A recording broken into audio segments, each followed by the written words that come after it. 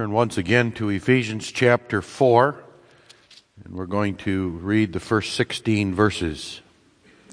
Ephesians chapter 4, 1 through 16. Perhaps as a lead-in to this, since I'm going to reference it anyway, we might as well read it together.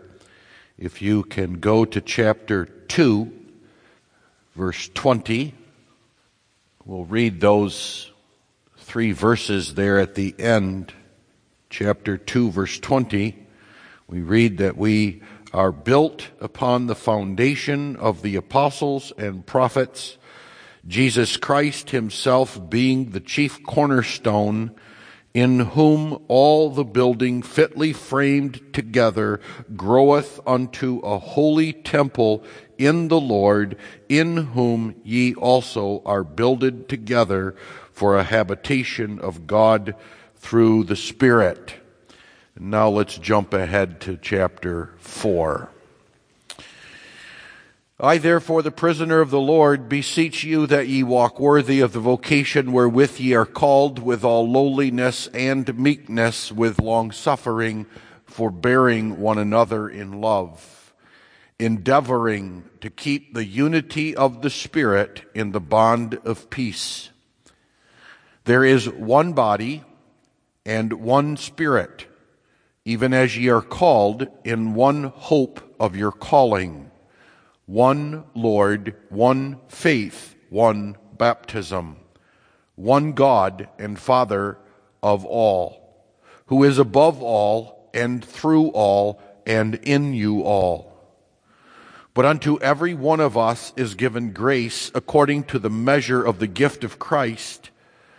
Wherefore he saith, when he ascended up on high, he led captivity captive and gave gifts unto men. Now that he ascended, what is it but that he also descended first into the lower parts of the earth? He that descended is the same also that ascended up far above all heavens, that he might fill all things.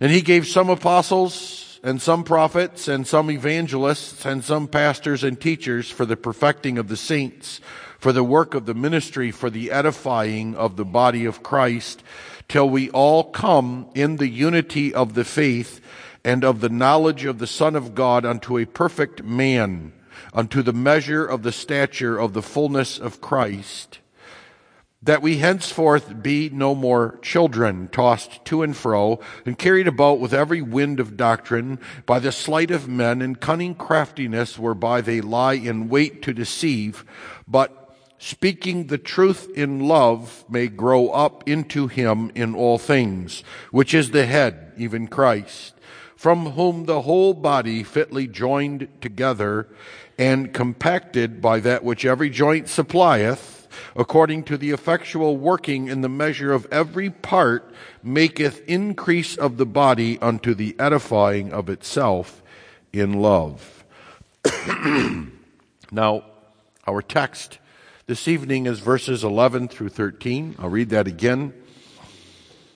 And he gave some apostles and some prophets and some evangelists and some pastors and teachers for the perfecting of the saints, for the work of the ministry, for the edifying of the body of Christ, till we all come in the unity of the faith and of the knowledge of the Son of God, unto a perfect man, unto the measure of the stature of the fullness of Christ. The opening word of this text, beloved people of God, that word "and," indicates that there is a connection, indeed a close connection, between our text and what precedes it. And that connection is this, that the apostle is giving an example here of what he taught earlier. He is in the first place giving an example of the gifts that he mentions the ascended Christ gives to the church. When he ascended up on high, he led captivity captive and gave gifts unto men. And in verse 7 we read, "But unto every one of us is given grace according to the measure of the gift of Christ." Notice the word give. He now gives an example of those gifts given by Christ, the gift of apostles and prophets and evangelists and pastors and teachers. Number 2, he's giving an example of the diversity of these gifts. We noticed last time that there is really one gift, a gift of grace, but it comes according to the measure of the gift of Christ. That is, it comes in varying forms. It comes in varying quantities, in various times and places. There is a diversity of gifts. We all are given, and every church is given that one gift, but in a diverse way. He's giving an example of that. He doesn't give everyone apostles. He doesn't give every church apostles and prophets, but he gives apostles, some prophets, some evangelists, some pastors and teachers. So it's an example of that. Also, he's giving an example of the nature of that gift as grace.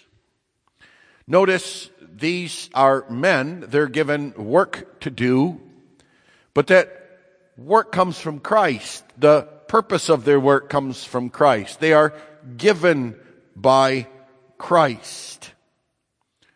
He's showing once again the nature of the grace by which we are saved.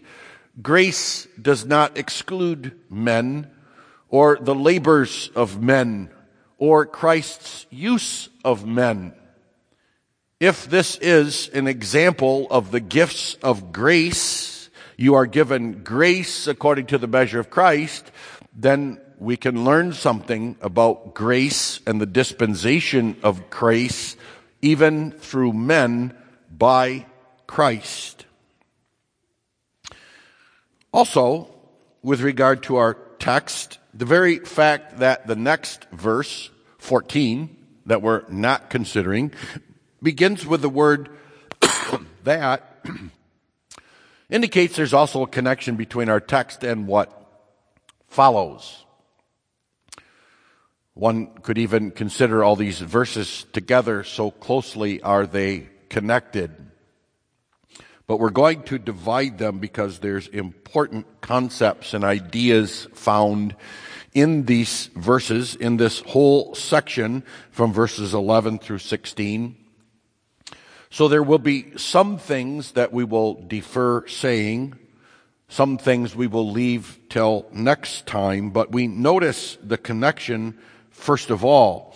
And the connection is that the apostle is explaining more specifically how it is that the church grows and what it grows unto.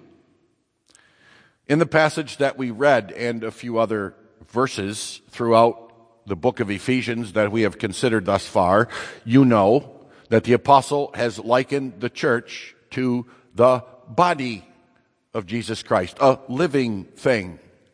And living things grow.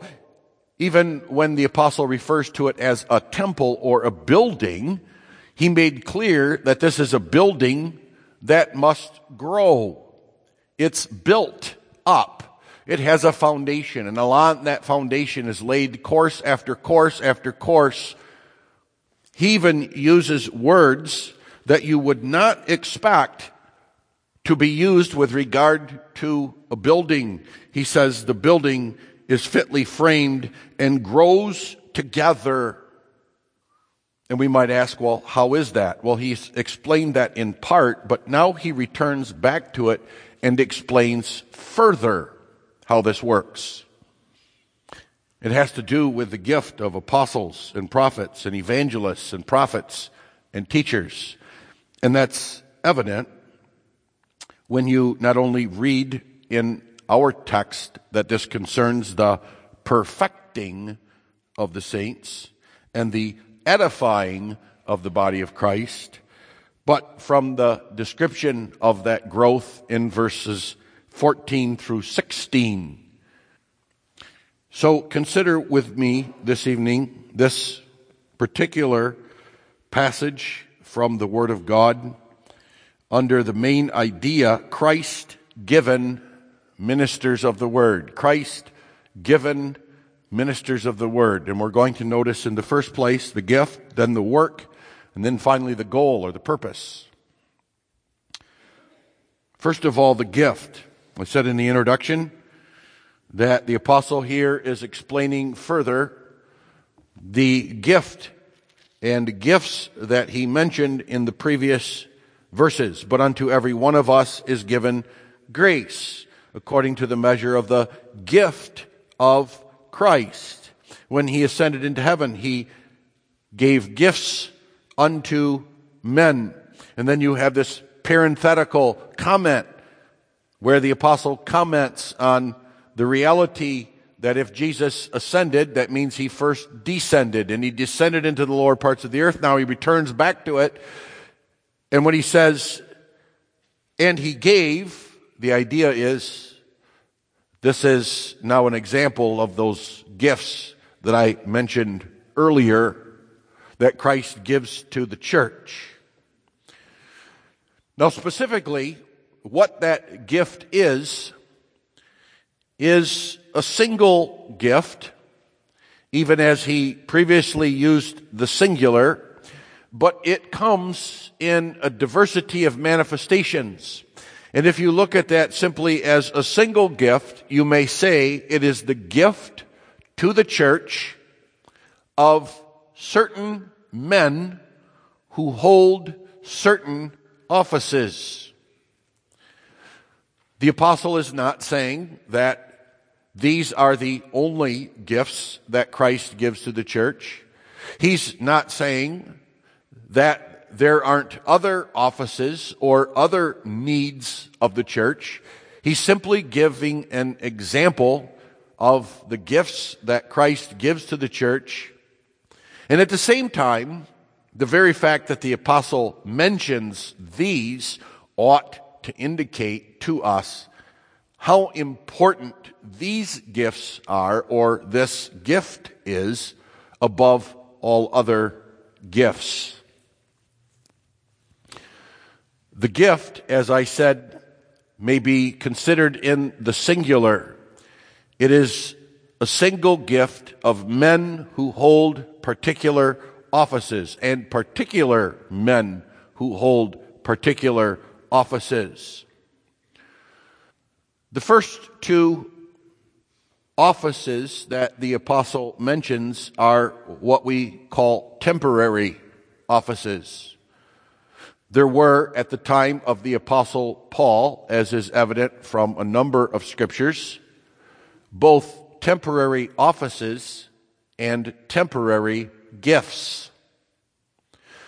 The explanation for the temporary nature of them is that God gave those gifts and those offices in order to prove or demonstrate the new revelation for the New Testament church, that which we call the New Testament scriptures that would be given through and by these men, particularly now the first office that's mentioned, the apostles.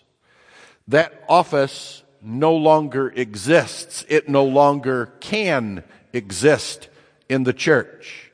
Churches that claim to have apostles have no apostles, because the great qualification of that office was that they must be eyewitnesses of Jesus Christ's resurrection and ascension.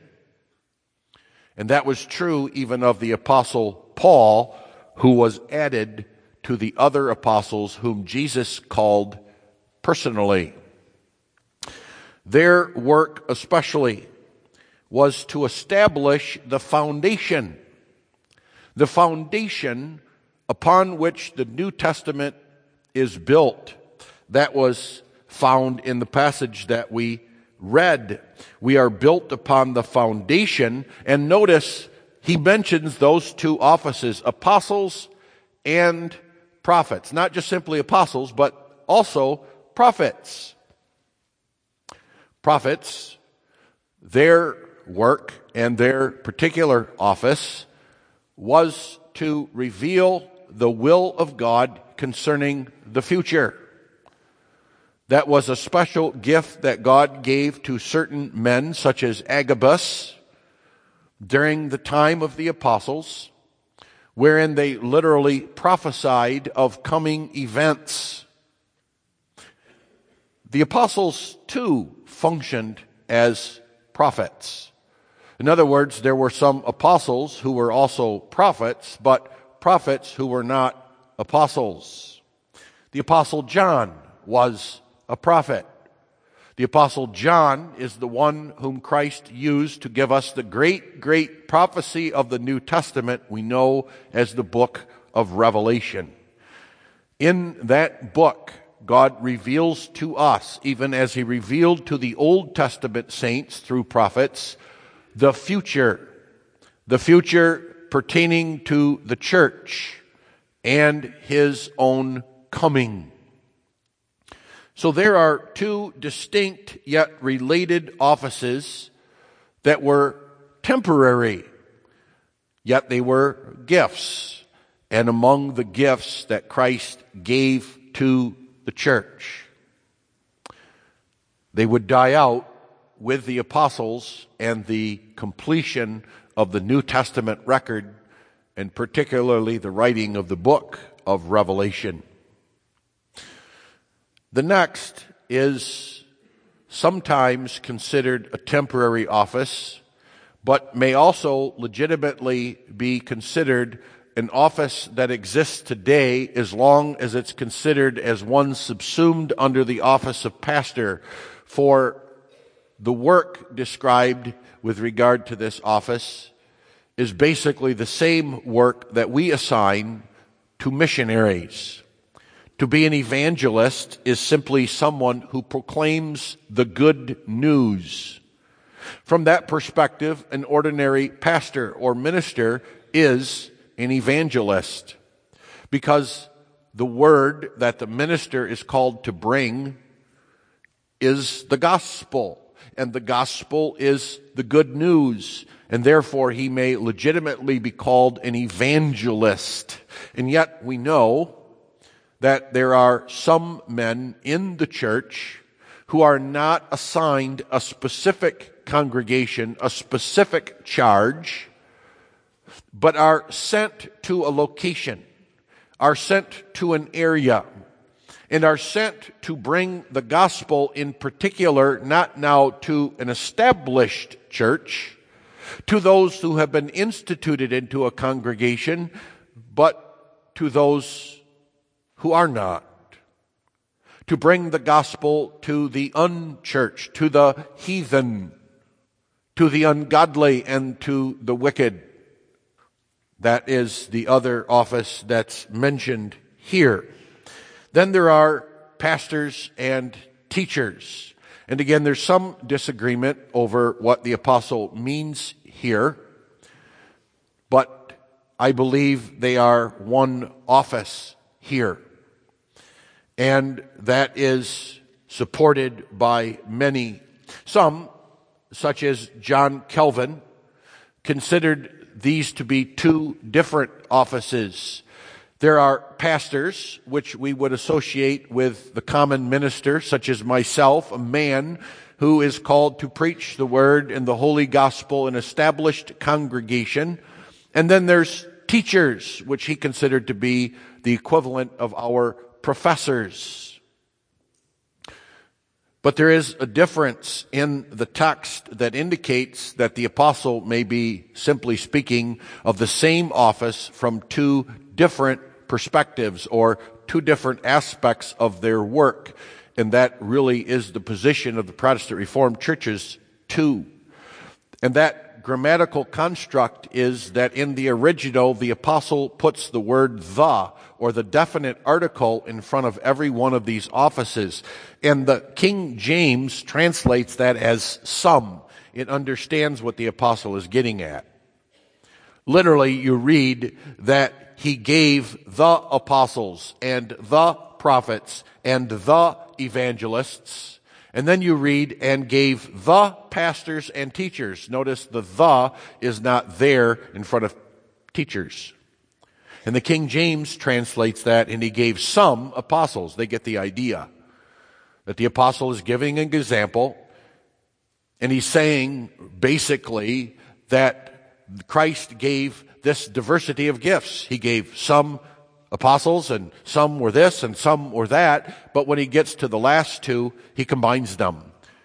But he wants to recognize that that particular office of pastor has two different aspects to it. There's a pastoral aspect, which is literally the word to shepherd sheep.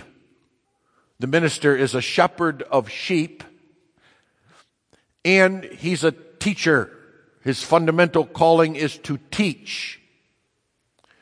Now, what's interesting is that this mention of these two particular words is exactly why some believe that the apostle is actually talking here about elders and pastors. Because that word pastor, that word shepherd, is actually used in Scripture many times for elders. Something we need to be reminded of.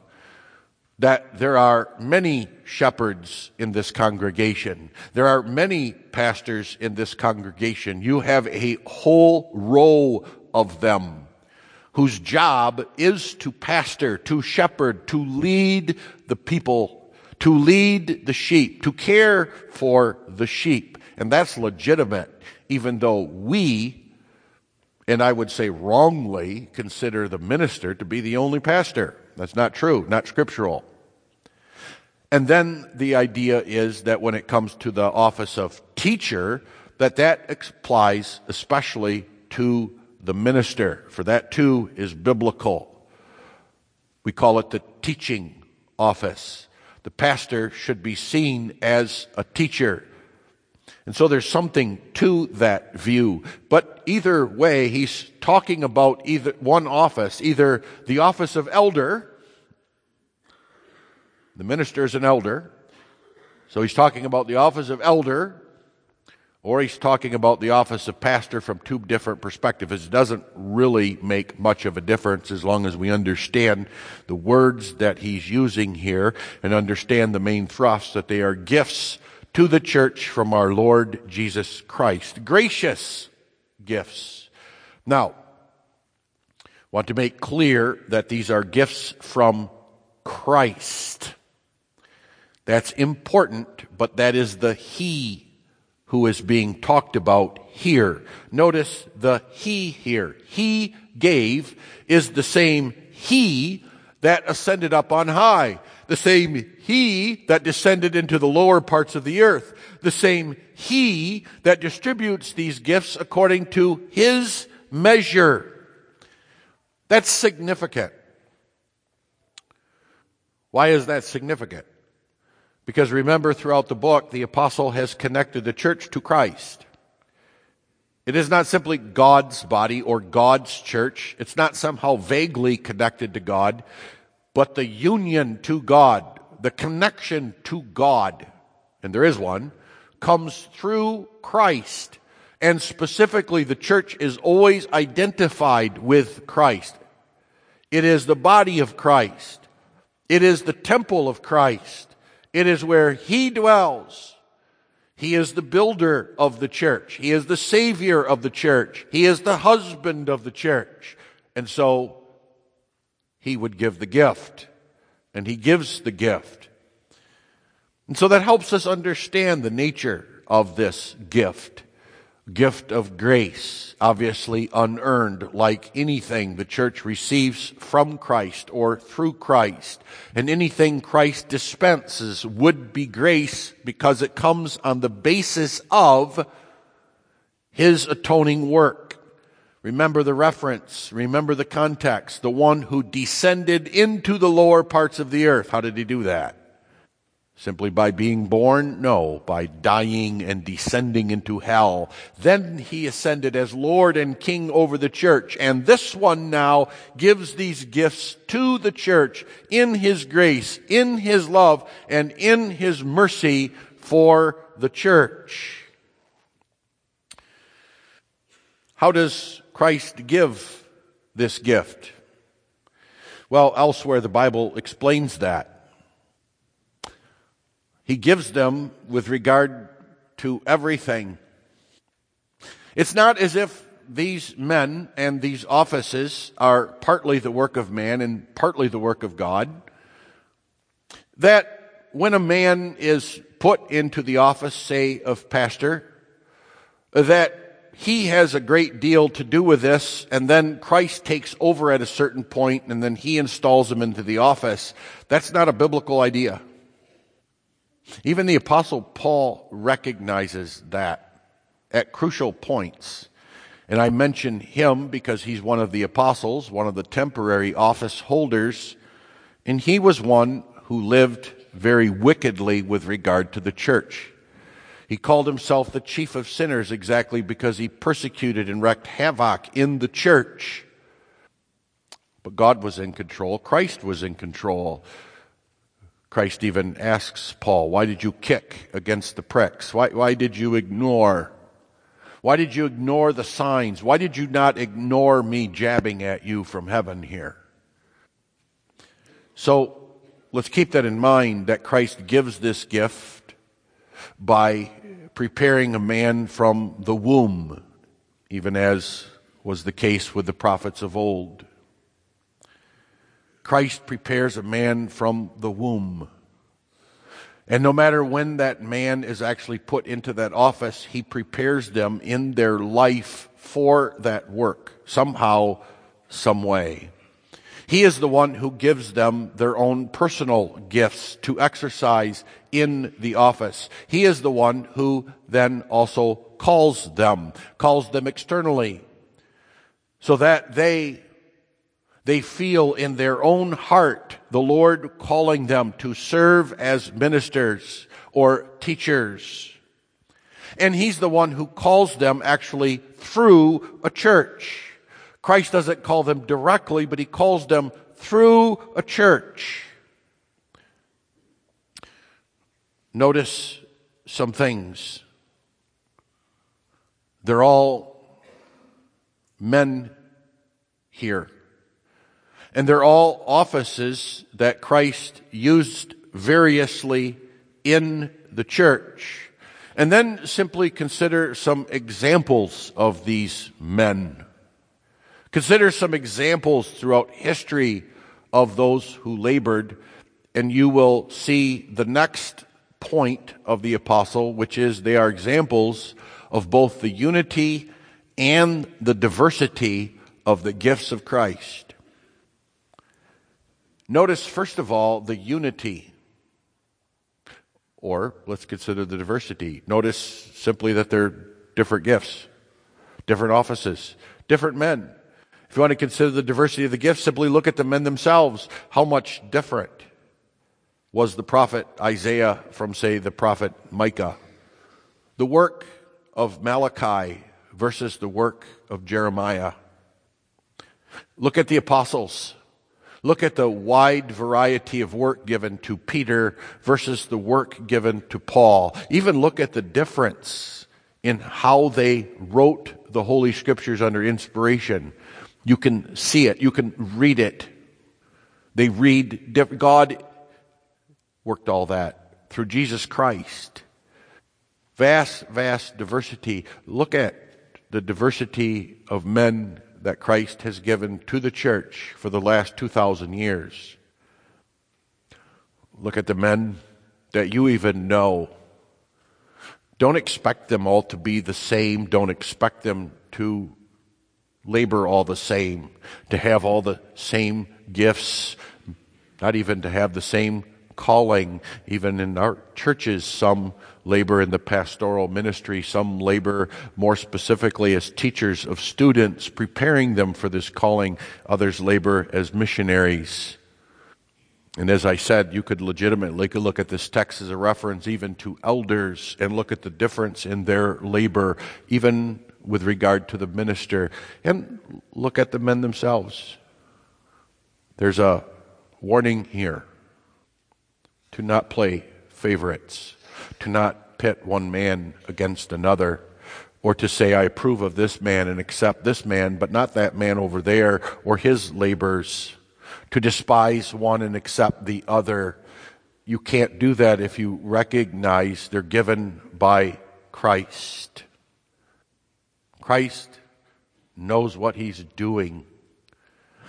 Even when men have sinned greatly in office or men have made great mistakes, you do acknowledge that that has happened. That happened even with the apostles. There was a time that even Paul had to rebuke Peter, an apostle, one whom God would use to write infallible scriptures, yet was fallible himself, and one who basically disqualified himself from holding office by denying the Lord himself. And look at the other great one, Paul. So we must remember this. The apostle is telling us this for a reason. And we must remember that God, through Jesus Christ, gives us what we need, what he wants us to have at any particular time, including the men that hold office. But notice at the same time, they're unified. You have all these different offices, all given at different times, some temporary, some permanent, some even with regard to the same office but different aspects, teacher or pastor, and yet there's one task, and I think even the children here know what it is. What's the one thing that they all did? What's the one thing that unites them all? What's the one thing that all these offices were known for? And the answer is, they administered the Word of God. That's why the apostle mentions it, even for the work of the ministry. The ministry of the Word. These are all ministers of the Word. That is, they are servants of the Word. A reminder to ministers themselves. They are servants, and they are servants of Jesus Christ. It is Jesus Christ who calls them, who equips them. It is Jesus Christ whom they owe for their office. They serve him. They work for him. They labor under him. But you can take even these offices and boil it all to one thing. Even with regard to pastoring versus teaching. It's not like pastoring is an entirely different work and teaching is an entirely different work, because they both operate by administering the Word. That too is a reminder. That's my calling. That's your elder's calling. And I dare say it's even the deacon's calling. For that word minister that's even used here in the passage is the word deacon. The word deacon, the word diaconate, means to serve, a servant of the Word. A minister of the Word is a servant of the Word. And whether one is pastoring, that is comforting and feeding and helping the sheep, the way that's done is by administering the Word. Whether one is teaching, what is one teaching? The Word. And anything really other than that doesn't belong. It shouldn't be there. Oh, I know. Again, look at the apostles and look at all the labor and work of the apostle. He even had an earthly job to support himself. But there should be no dispute that his one great task, as well as the one great task of a minister in our churches or on this pulpit, is to simply bring the word of Jesus Christ. One last thing about this gift. If you understand it to be a gift and a gift of grace, then you should be astounded that were given it. The very fact that Christ gives this gift, and it is the example that the apostle gives of the gifts of grace, including the diversity as well as the unity of these gifts, ought to tell you how important this work is. How important these offices were, and with regard to the one permanent one, how important that office is. And we ought to be amazed, number one, that Christ would even give this work to men. Knowing what I know about men and knowing what you know about men, would you give this work to men? Would you entrust men to preach your word if you were Christ? I know, foolish question, but think about it.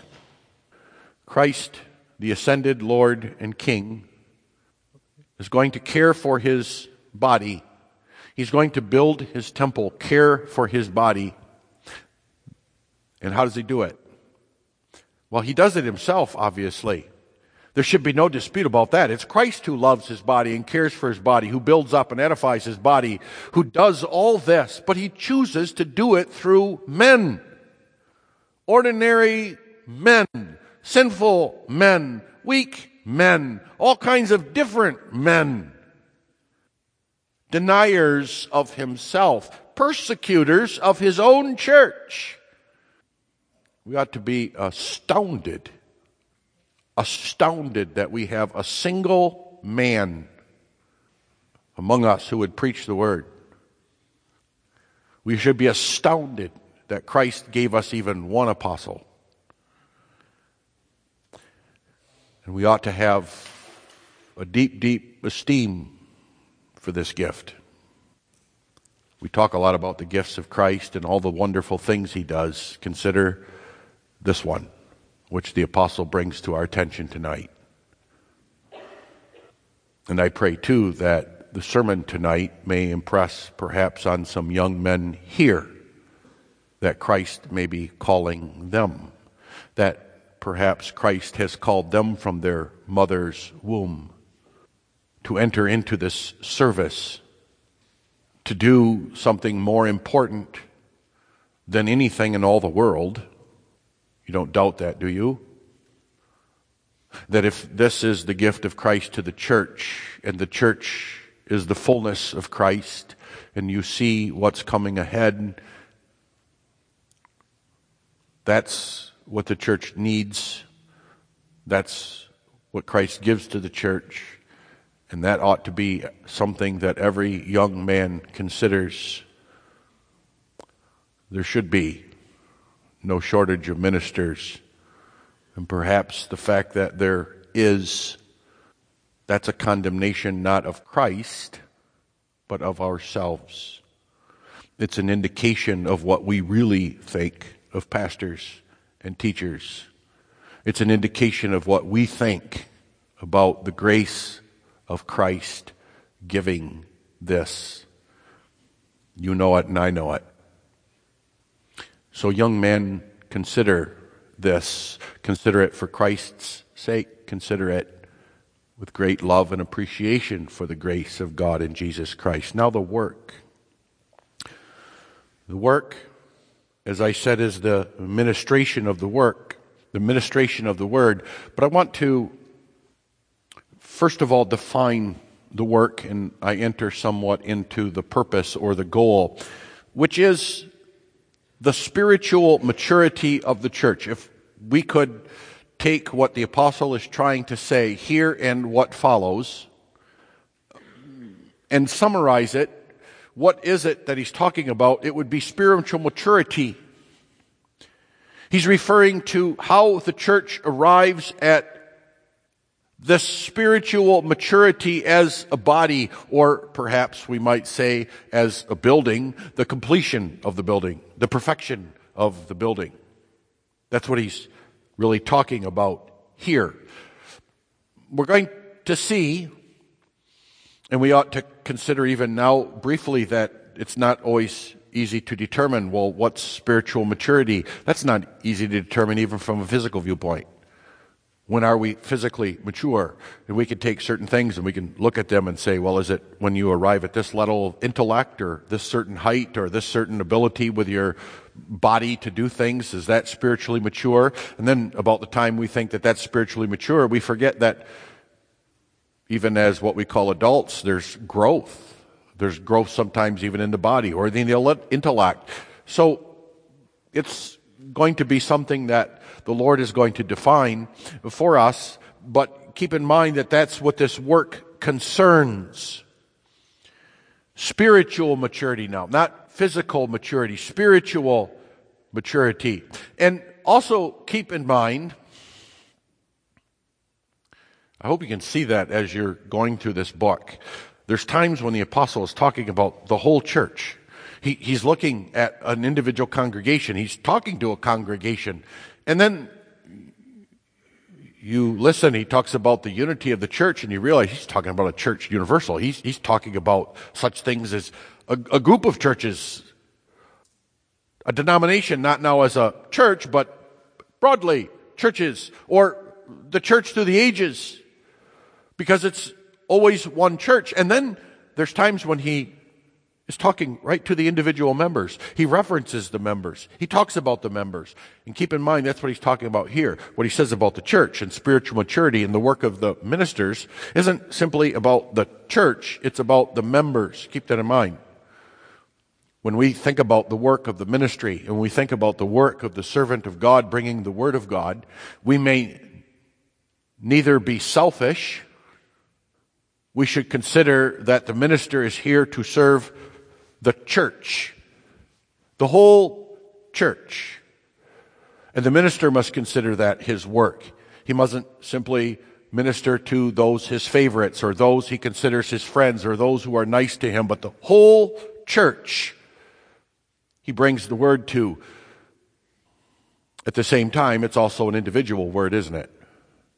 Sometimes that word comes from house to house.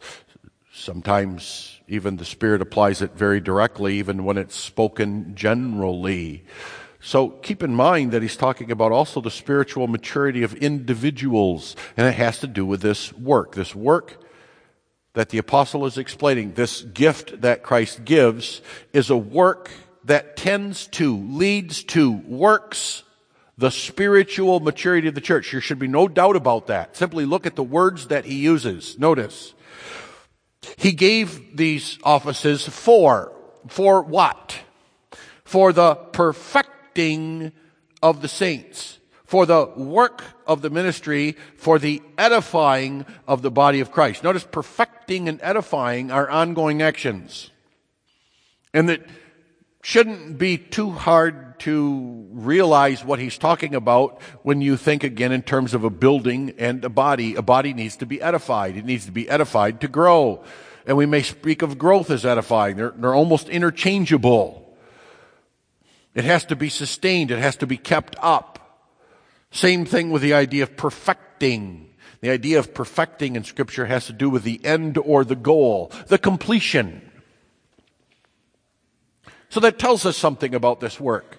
On the one hand, you may look at the church as a real, true entity, a wholeness, a completeness, a unity, all in and of itself. Simply look what he's talking about. He talks about the perfecting of the saints. Well, we're saints.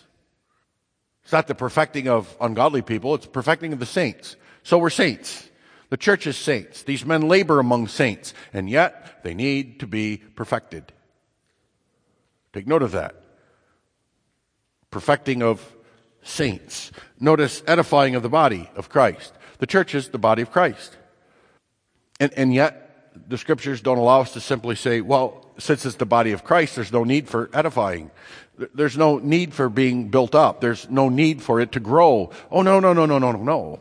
Then you don't understand what the church is. You don't understand how the church operates. You don't understand what Christ has in store and what he's doing. He's saying, I'm giving these offices because even though it's the body, especially because it's my body, it must be edified. It must grow. It must develop. It must go from here to there, which is why in the following verses he's going to talk about the perfect man, the whole body growing up into Christ, its head. That's the work of the minister. That's why he's given. And notice now, his work is to bring the word. But the purpose of the word is to edify and cause the church to grow. Now about that, there's a lot that could be said here. But on the one hand, let's take notice that it has to do with sanctification. It has to do with the perfecting of the saints. It has to do with the perfecting of those who are justified in the blood of Jesus Christ, whose sins are forgiven, who are righteous before God, who are holy so that they are called saints, and yet must be perfected. They must be brought to an end, to a goal that God has in store. And if you object or doubt that, simply look at yourself. What do you see? And the answer is sin. That sin must be eradicated. It must be taken away. With regard to the church, is the church complete?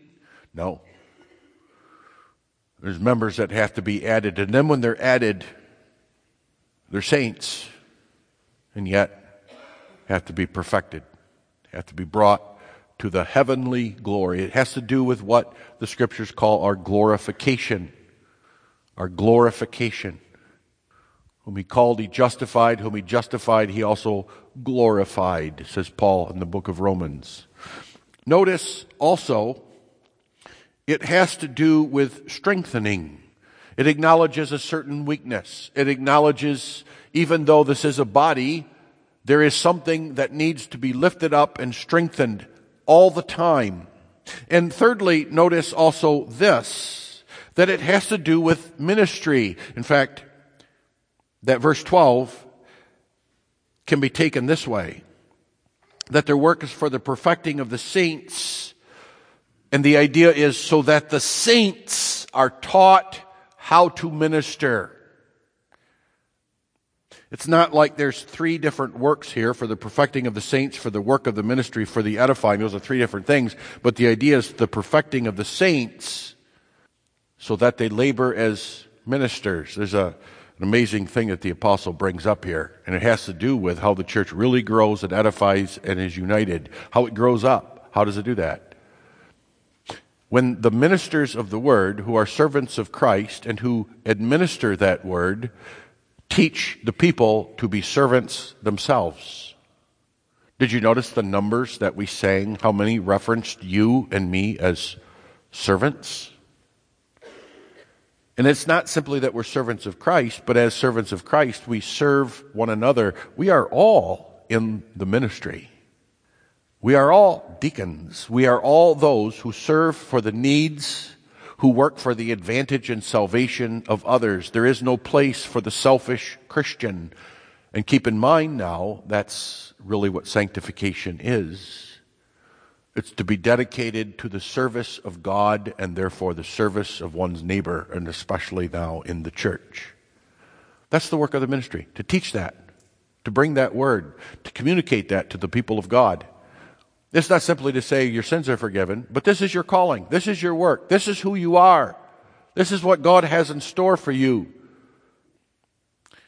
And the goal, therefore, as I indicated, is the spiritual maturity of the church. I'm going to simply put it in terms now of the apostle. He puts it this way: till we're brought unto the measure of the stature of the fullness of Christ. When now is the church finally really spiritually mature? When is it perfected? When are the saints perfected? When is the church completely edified as the body of Christ? And the answer is, according to verse 3, three things. Till we come in the unity of the faith. Till there's a unity of the faith that you can't see today. Till there is a oneness in doctrine, a oneness in truth. That's what is the work of the ministry. That's what it means to be spiritually mature. And of the knowledge of the Son of God. It's talking there about a loving knowledge. Growth in the love of the Son of God and the knowledge of the Son of God that is at a level of perfection that we don't have now, until he calls it a perfect man, and then the measure of the stature of the fullness of Christ. There you have it. What does he mean? Well, when we look at spiritual maturity in our life, what do? We look for a standard. Maybe it's a dad, and we say, son, when you're like that, then you're mature. When you look like your dad and you act like your dad, when you're his height and you have his strength and his understanding, now you're a man. It's no particular age. It's no particular standard as such, but simply look. And that's the idea here. When is the church spiritually mature? When is it brought to this level of perfection? When is it edified to this extent? When is it done, as it were? When do we have the perfect man, the completed church?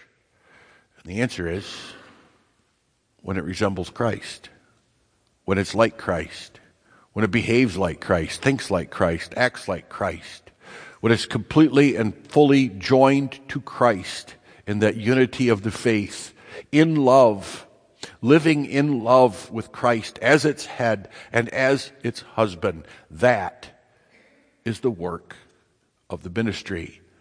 And that is the gift of Christ to the church. Amen. Let us pray. Our Father, which art in heaven, O Lord, our God, we thank thee for the great gift of the gospel ministry, for ministers of the word who teach us how to minister, to love thee, to serve thee, to follow after thee. And we pray for this perfection of the church, for this perfecting of the saints, for this edifying of the body till we arrive at a perfect man, to the measure of the stature of the fullness of Christ. We pray, O Lord, make it so. In Jesus' name, amen.